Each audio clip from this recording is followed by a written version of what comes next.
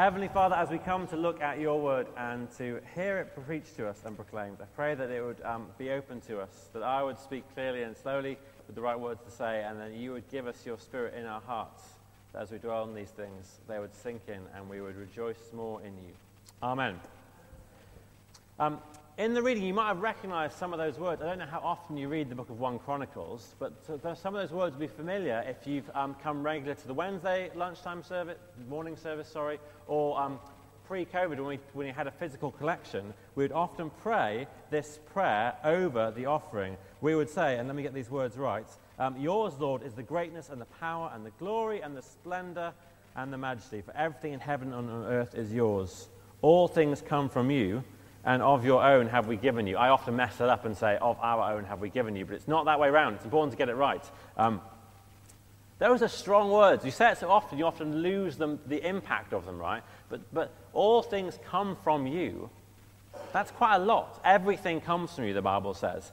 In the passage there that we've read, what's happening is it's David, who's this great king of Israel, who conquered Goliath, established a nation that God's people could worship God freely, and he's coming to the end of his life, and he said, Solomon, my son, will be king, and Solomon's big task that we're going to set for him to do, the thing that God has given Solomon to do, is to build a temple for God. David himself wants to build a temple, but God said, no, David, you have blood on your hands. It's not your job, it's your son's job. But you can take up the collection to build it, because it's going to be amazing. It's going to have pillars of gold, and it's going to be paneled with all kinds of precious metals, and it's going to be this wonderful, beautiful thing that people will come from, literally miles around to see, hundreds of miles around to see, as a place to worship God.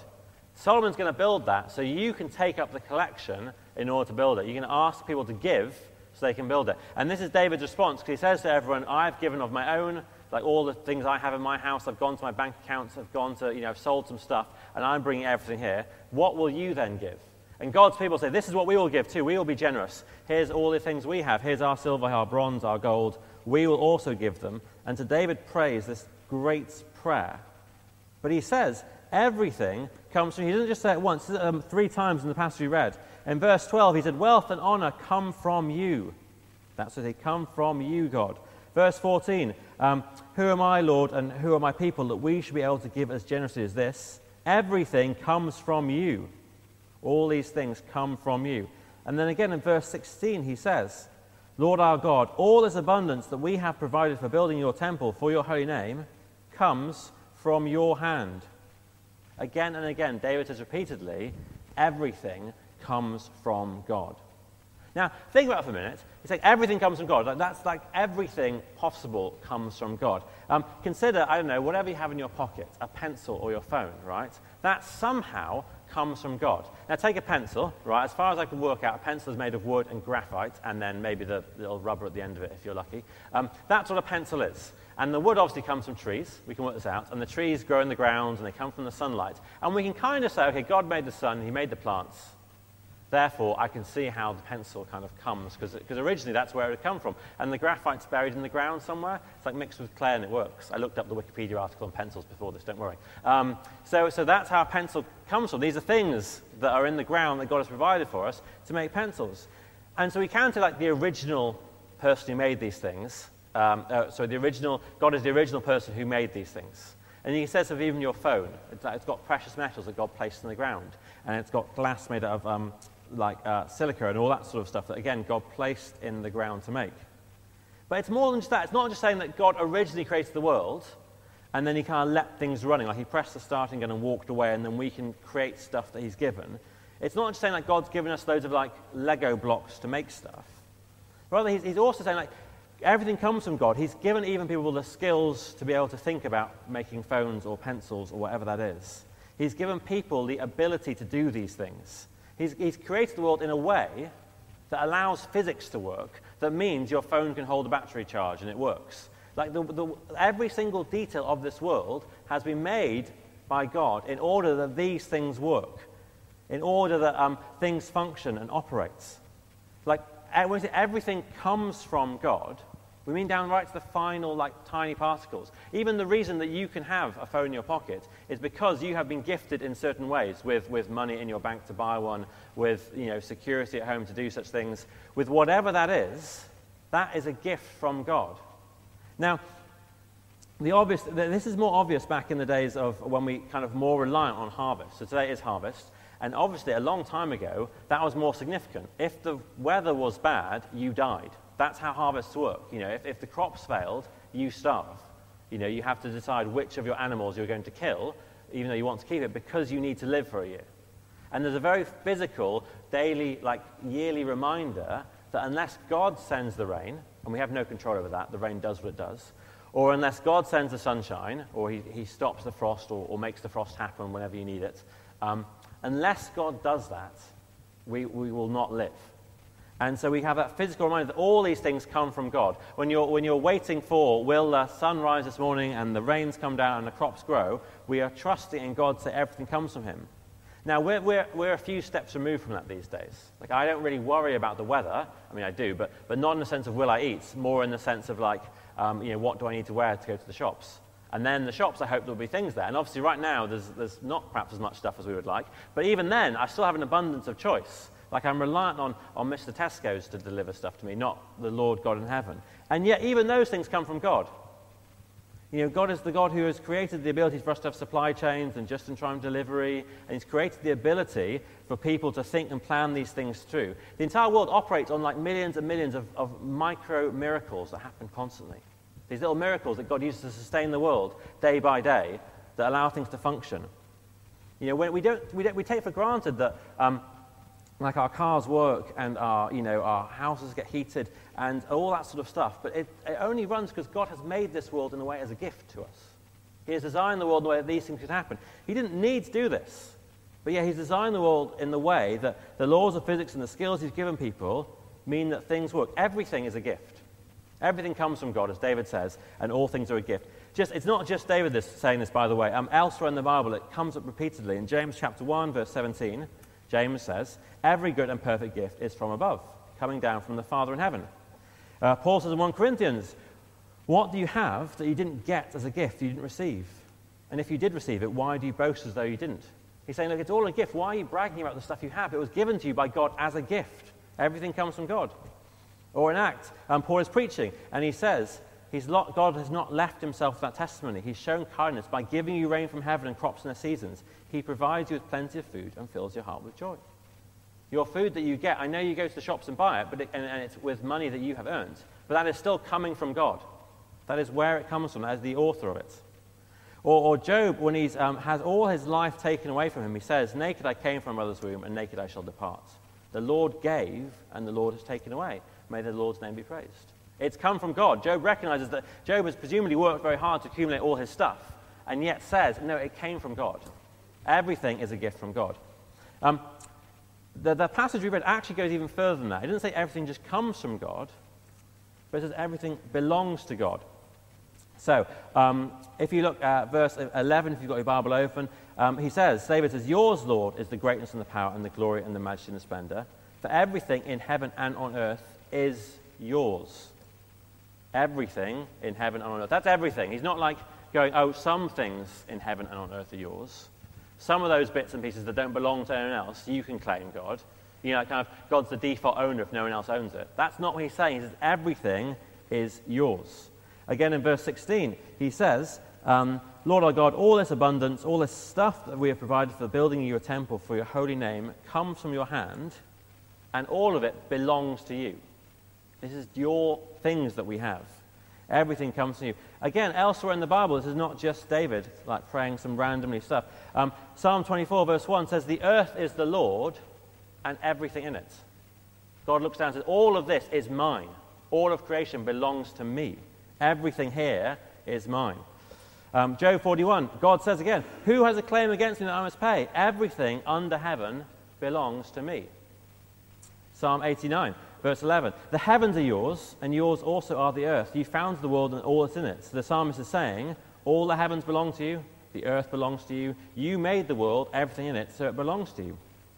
Or Psalm 50, again, the psalmist, it's God speaking, and God says, I have no need of a bull from your stall or goats from your pens, for every animal of the forest is mine, and the cattle on 1,000 hills. I know every bird in the mountains, and the insect in the field are mine. If I were hungry, I wouldn't tell you, for the whole world is mine, and all that is in it. So you drive out onto the moors, You see some sheep there, they belong to a farmer, unless they've kind of wandered off and got lost, I guess. They do belong to the farmer, that's true. You can't steal a sheep and say it's God's. But that sheep still belongs to God.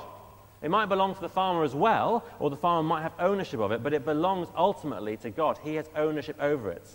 If you like, you might think of this, as everything in this world is on loan to us by God. He is the ultimate owner of all the things, and he gives us things that we need daily, and he says, borrow it as long as you need it. It's yours to have. I give it to you as long as you need it. But we just hold it temporarily. I have friends of mine who are missionaries abroad, and then they came back into the country. A friend said, oh, here, have our spare car. It's yours as long as you need it, and gave it to them. Now, that is in one sense their car for the 3 or 4 months they were over here. And they're driving around, it's their car, and they're paying the petrol and whatever.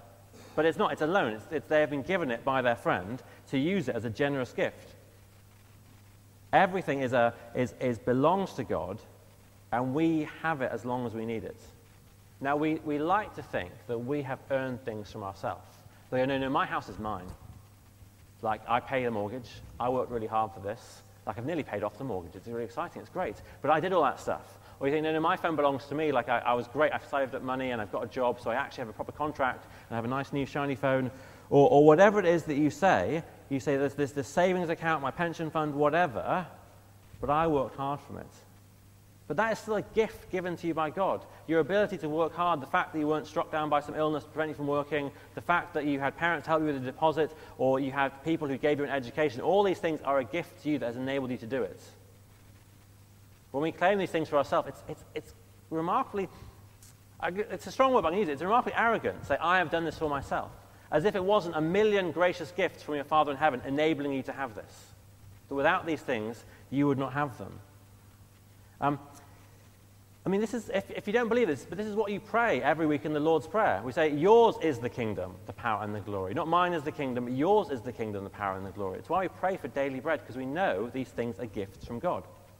But this is good news, right? You might think the curate's just robbed me of my stuff. He says, it's not mine, it's God's instead. But it's good news because if you have to earn it, then it's up to you to keep hold of it. And you can lose it too. If it's all about me and I've got this stuff, then it relies quite heavily on you to keep that stuff, to retain it. You have to fight for your possessions and hold on to them, and you have to defend them, and things can come and take them away. But if it's a gift, well, then it's free. It's given to you. It's not earned, and you will have what you need because you can trust in God. And if you don't need it, he might take it away, or if it's bad for you, he might remove it. And if you need something else, he'll give it to you. You can rely on him to provide for you as opposed to fighting for yourself.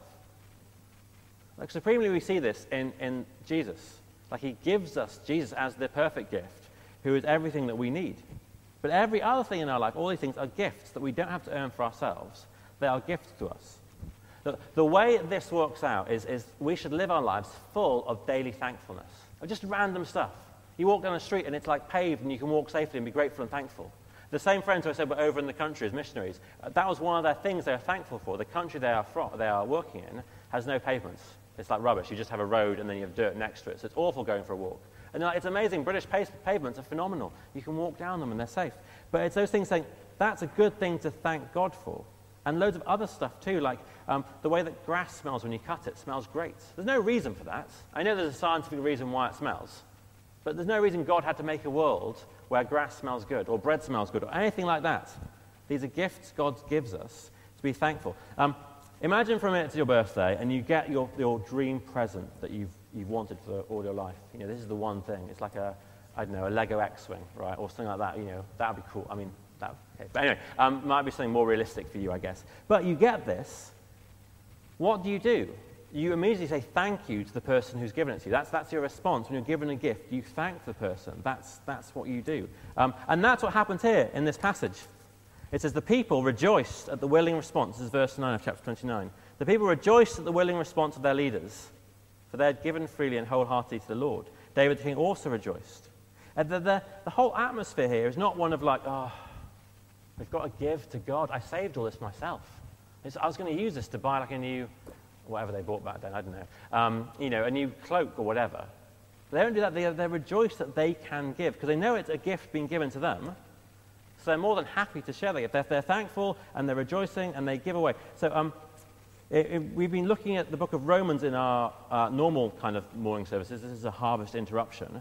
And 2 weeks ago when David was preaching on Romans 1, There's so much going on there, we didn't get a chance to look at this. But in Romans 1, verse 21, Paul is writing, and he says, the people knew God, and God was made plain to them and obvious to them, and he said, although they knew God, they neither glorified him as God, nor gave thanks to him. Paul's like saying this is a condemnation of the world, that people know that God exists really, and yet they refuse to give thanks to him. To think. Like all these daily miracles occur, that life happens, that stuff appears, that we can like get money and earn jobs and work at jobs, and we can have friends and family, and the air is good to breathe, and the sun rises every day. All these amazing gifts that exist in the world, and people didn't give thanks. Like imagine a child has a birthday party and loads of presents turn up, and they refuse to give thanks to anyone. You'd be like, give the presents back, that's outrageous. Of course you say thanks, that's how we respond. And Paul says, what a condemnation that this happens, that all these amazing things happen and we don't give thanks. Richard Dawkins, famous atheist, said in 2009, he said it's odd that he has this sort of feeling of abstract gratitude that he's alive and he wants to appreciate them, but he doesn't have anyone to thank because there's no God. He's an abstract gratitude. Isn't that sad that he's like, all these things, I'm really glad I'm alive and can see the wonders of the world, but I have no one to thank. But we do. We thank God for all the good things that he gives us. What's amazing is that though we are this ungrateful, unthankful people, yet God sends Jesus Christ to us. You see the people who never thank him for anything, and yet he gives us this gift of Christ himself, who comes to rescue us, to set us free, to give us everything through him. That we people who are ungrateful are rescued by the Son of God who comes to rescue us. We love to think we do it for ourselves, that everything we have is from us, and yet it's not. It comes from God as a gift from God. Everything comes from God and it belongs to God. So therefore, just be thankful. One way you can do it is some of you, I know, will say grace before meal times, right? Just say grace for everything. Say grace before you get in a car, before you have a bath, before you go to sleep. Just say thank you because of all the good gifts God has given you. You could probably just stop in the street and say, right, what can I thank God for right now?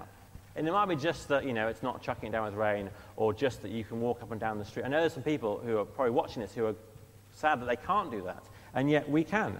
Just think of those things that you can say thank you to God for, whatever that may be. Sometimes we think, oh, I can't thank God for that, but you can. You can thank God for, telecommunications, that you can FaceTime your family abroad, or thank God for, the sun that lights your day, or the way that the light sparkles off the puddles of rain, whatever that is.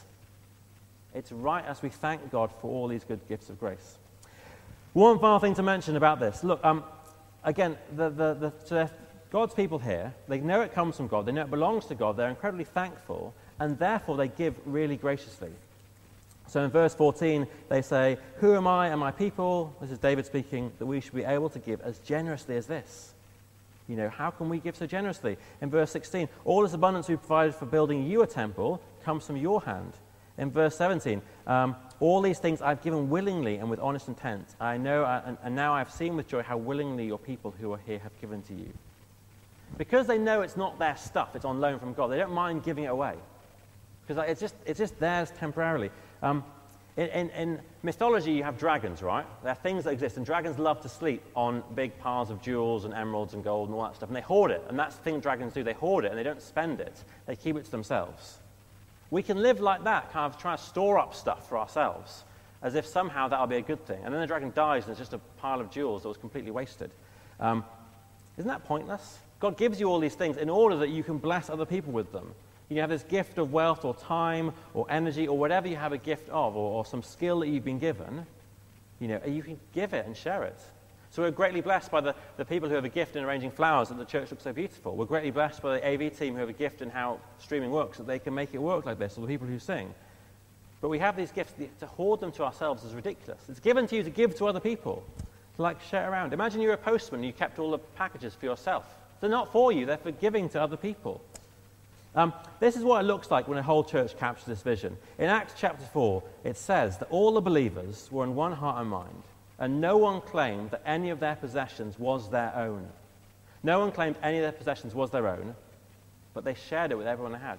So no one has need, because they go, well, I have loads of stuff, but it's not my stuff, it's God's stuff, it belongs to him, he gave it to me, so I'm fine with sharing it with you.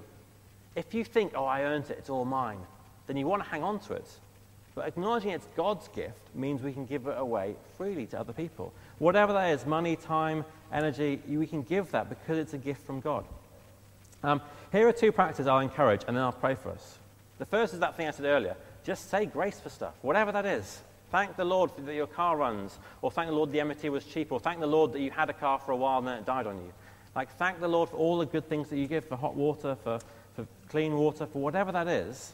There are things you can thank the Lord for. I know there'll be people who are thinking, I don't have much to thank God for right now.